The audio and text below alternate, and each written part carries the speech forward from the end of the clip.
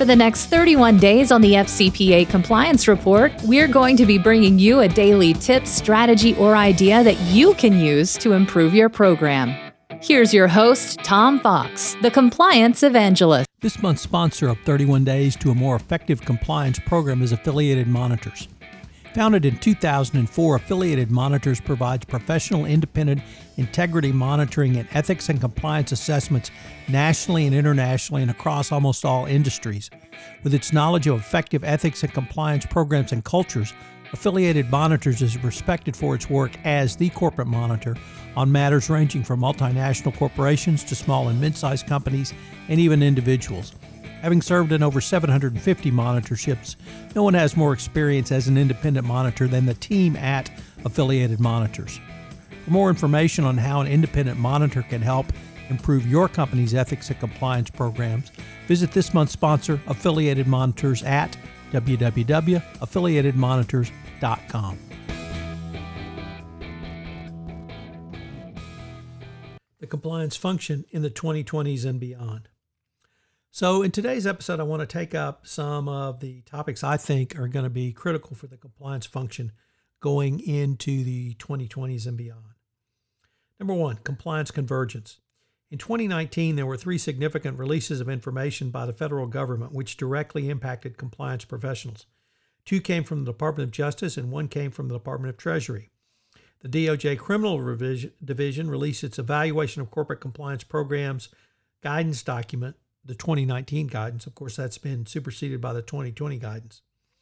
OFAC from the Department of Treasury, the Office of Foreign Asset Control, released the framework for OFAC compliance commitments, providing guidance for entities seeking to comply with sanctions through a sanctions compliance program.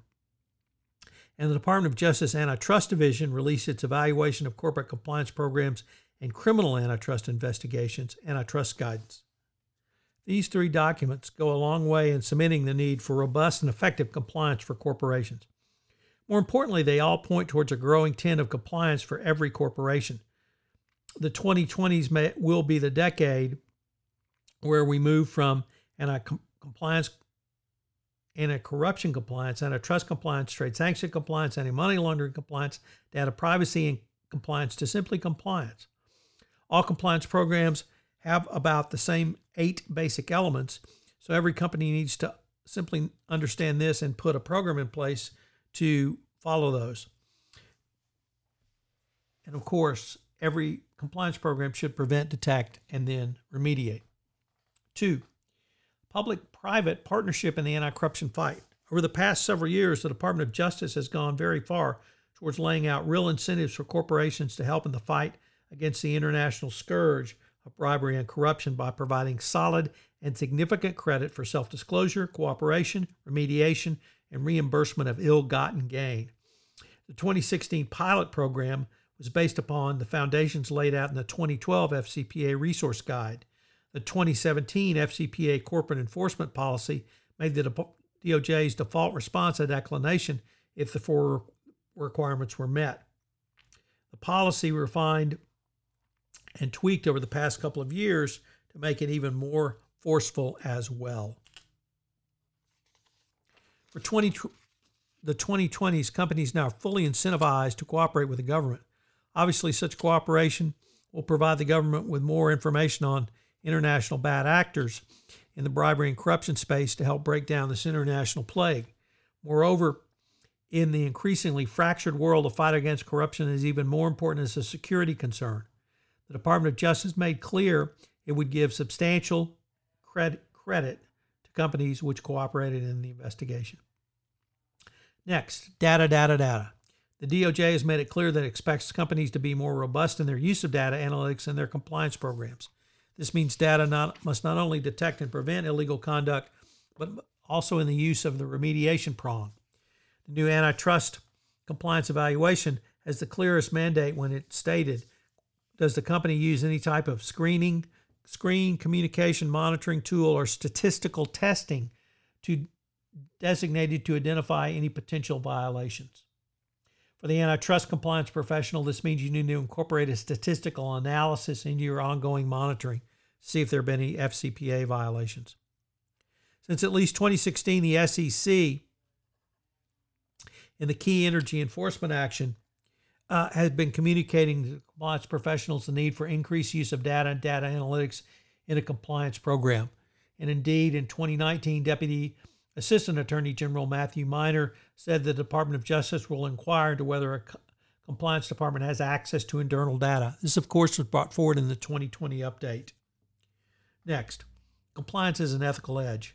We have known for many years that companies with more robust compliance programs were generally better run companies. The reason is simple. Ethisphere drove this point home in 2020 with its list of world's most ethical companies, which found over the past several years that they had outperformed their peers in the S&P Large Cap Index by an average of 13.5%. There is also a growing body of academic research by folks such as Paul Healy and George Serafim, which looked at not simply the profitabilities at companies who had more robust anti-corruption compliance programs, but also the positive effect on return on equity. The academic research and other case studies demonstrate that effective compliance programs equates to more efficient business processes, leading to greater profitability. As senior business leaders come to understand this message, they will properly see compliance as a business process, which can be analyzed and improved through continuous improvement to make companies more efficient, run more efficiently, and at the end of the day, more profitable. These companies do not make money because they have a better heart. They are more profitable because they are better run. Finally, all of this ties back to the requirement of the DOJ for continuous monitoring and continuous improvement of your compliance program. So what are today's 3 key takeaways? Well, number 1, it's compliance convergence. All compliance will come together. Number 2, connect your compliance dots. And number 3, it's all about the data. Hello, everyone. This is Tom Fox.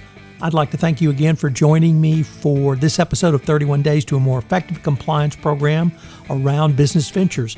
And I hope you will join me for our next episode tomorrow. Also, I'd like to shout out to our sponsor, Affiliated Monitors, for sponsoring this month's podcast series. This podcast series on 31 Days to a More Effective Compliance Program is a production of the Compliance Podcast Network.